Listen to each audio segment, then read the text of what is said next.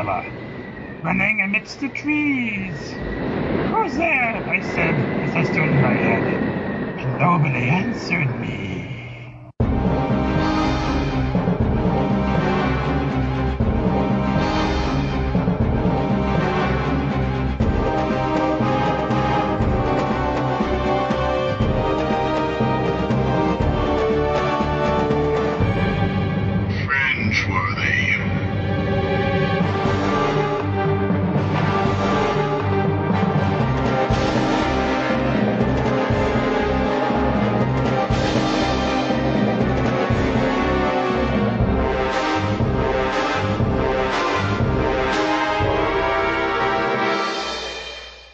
Hey Fringers, this was supposed to be part of the water-based vehicle episode, but between it and the amount of information that we gave on the water-based vehicles, it was running very, very long, so I split this one out. This is just an extra quickie for you to hold you over until I get the water-based one finished, because that one's running a bit long and it's taking me a bit longer than I had anticipated.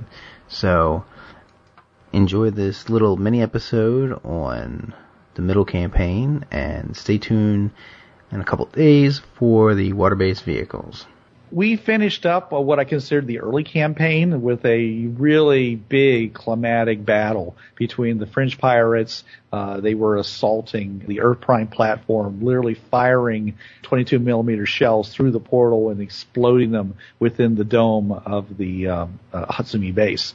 And they ended up getting that 30-foot wide combat platform, that huge thing, actually blown off the Fringe platform through a very clever device that was actually put together by the Victorians. They managed to convert a coal car, the coal tender that was behind their road train, and actually put rockets in it and fired the thing at it so that it would create a shaped charge, and it actually hit the vehicle and slid it sideways right across the platform and out into the inner dimensional space, where it disappeared in a big flash of light, and they won the day. So that was a big, exciting finish for our early campaign. And so now we are starting our next campaign, which is set 6 years later. Or 5 years later. It's 6 years into the campaign. What some people consider to be the mature exploration phase of the Fringeworthy timeline. As such, a lot of the information is known about the Fringe Pass. Pretty much anything that has a DC 35 or less to know about the special crystal functions are known. They have quite a few more crystals than they did before, yet still not enough for them to just have a crystal to walk around with all the time. Those are still pretty much being spread around Earth. But the characters are now 10th level. Most of the people just took their characters and moved them up in levels, though some people created some new ones. And that, with the Fringeworthy training package, effectively makes them, in D20 parlance, a level 12 character, an ECL of 12.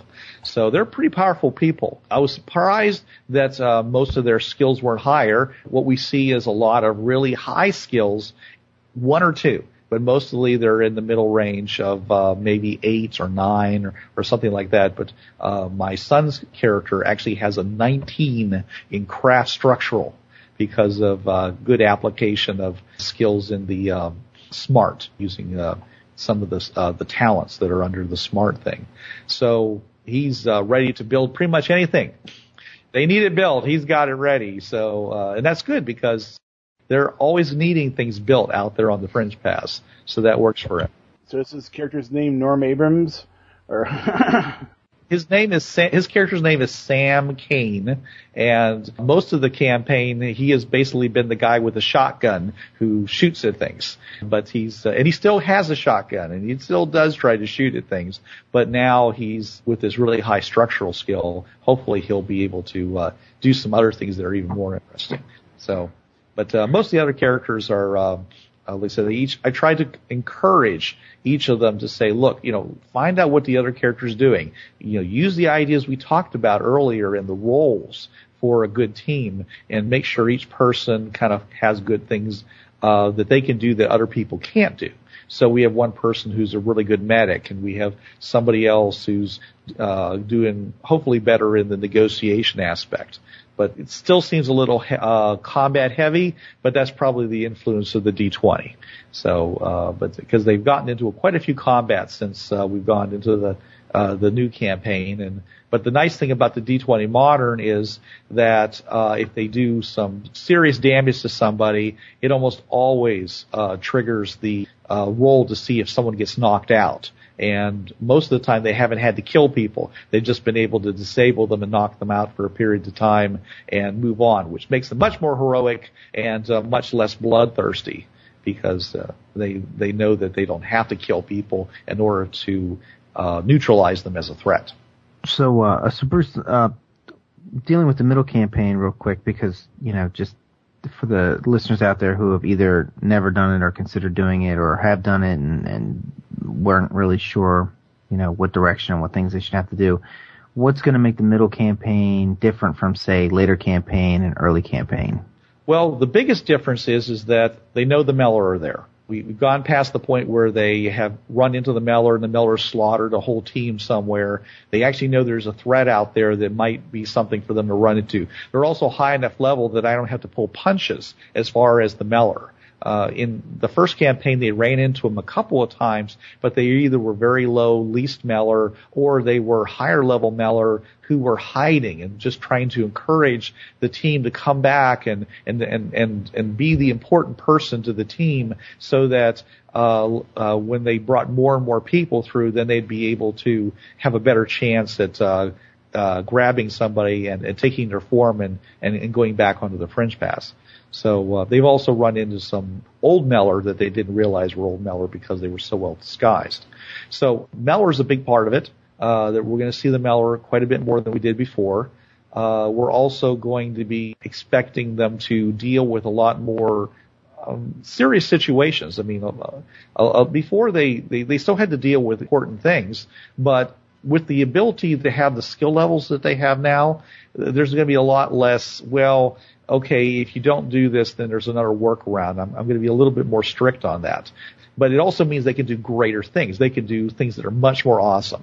They're going to be able to, as they say, they come into an area, they get trapped somewhere. Well, we got somebody with a 19 skill level in structural crafting. He's going to be able to build fortresses. He's going to be able to put together buildings and barricades and build bridges if necessary. He's going to be prepared to provide solutions that the lower level characters never even would have thought it as being available unless they went back to IDED and got one of those special vehicles that actually was like a bridge building vehicle. Now these characters are much more reliant on themselves. And they also have better equipment. We don't have to worry about what does or doesn't work on the fringe pass. They pretty much have worked through a lot of the problems. The vehicles work right. They still have to deal with the issues about everything going flat when they go on the fringe path with no electricity and things like that. But now when they get to the other side, they've got power packs that run off of fuel cells and things like that, so they can get power almost immediately, even though they might have to wait 10 minutes for their electronics to come back. But they still have something going on. They can set up a perimeter. They can fire off simple taser type devices. They got stuff that now works reliably, and they don't have to think too much about those kinds of minutia on their exploration. They can spend more time looking at the big picture, which is what I really want them to do. I want to start creating more heroic type situations. Right, and plus they don't have to do as much discovering on worlds now, right? I mean, like when you send them someplace, you're probably more free to give them more information about the world, and I mean, you don't have to. They could go to, if you want to run a mission where they don't know anything, you can still do that, of course. I mean, that's obvious. Right. But the fact that you could send them to a world where they know a lot about it and, things have already been set up. They already have contacts and, even if the whole world doesn't know that the Fringe Pass exists, they have people that they can get in contact with. Like, for example, the adventure where you go to, America where Russia's taken over. Yeah. They could go there and maybe you could actually really run that where they literally free America or something in those terms because they have contacts and everything's been set up. Or they could set up an assault on an actual Russian base or a small place where they've got prisoners held and actually really believe that they can pull this off. You know, Right. they have the skill level to be able to effectively throw grenades or use their automatic weapons and not worry about whether or not they're going to be successful at actually doing it or not. It's pretty guaranteed that they're going to be able to tactically do these things. I'm really excited about it. I also noticed that they're not afraid to move away from the fringe paths anymore. Before, they had a tendency to want to hang close to the portal in case they had to dodge back into it. Now that they're higher level, they're a little bit more confident. Matter of fact, they're hundreds of miles away from the fringe portal right now on the adventure they're going through. Talked about this earlier. It's the world in which, for some reason, there's some kind of a strange polarization between the people in America. Some people have gone totally super thin, and other ones have gone totally fat. And they've actually created a war.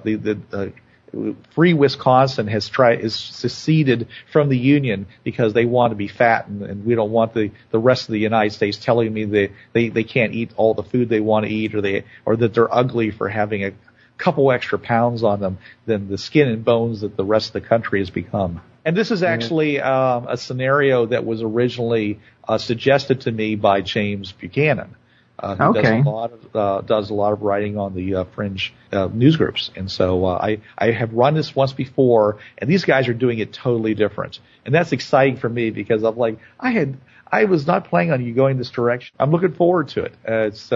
We play every other Sunday at 1 o'clock to 6 o'clock. So if anybody out there wants to get in on this game, we do accept people through Skype. So you can join the game if you want to. So I'm looking forward to what's going to come. Awesome. Well, that sounds really cool. Yeah, our group is currently playing Savage Worlds, and we're going to be testing the Savage Worlds Fringeworthy in the very near future. So that's moving on, which is always a good thing. I mean, we're not abandoning D20, but the point of the matter is that, we want to expand a little bit and get more people in. And, so if you're not a D20 fan and you want to try something else, we'll be having that as well. Right. Well, like I said, we are always consider ourselves to be system agnostic, and we had to have a system, so we chose D20 Modern because at the time it was a good choice, and I still think it's an excellent system. But there's a lot of people out there that really like Savage Worlds, and I'm like, hey, if you guys are willing to do the work to change Fringeworthy into a Savage World version, I'm real happy to promote it too. So, and Blix and John, you guys are really pushing on it, and I'm looking forward to seeing what happens with that.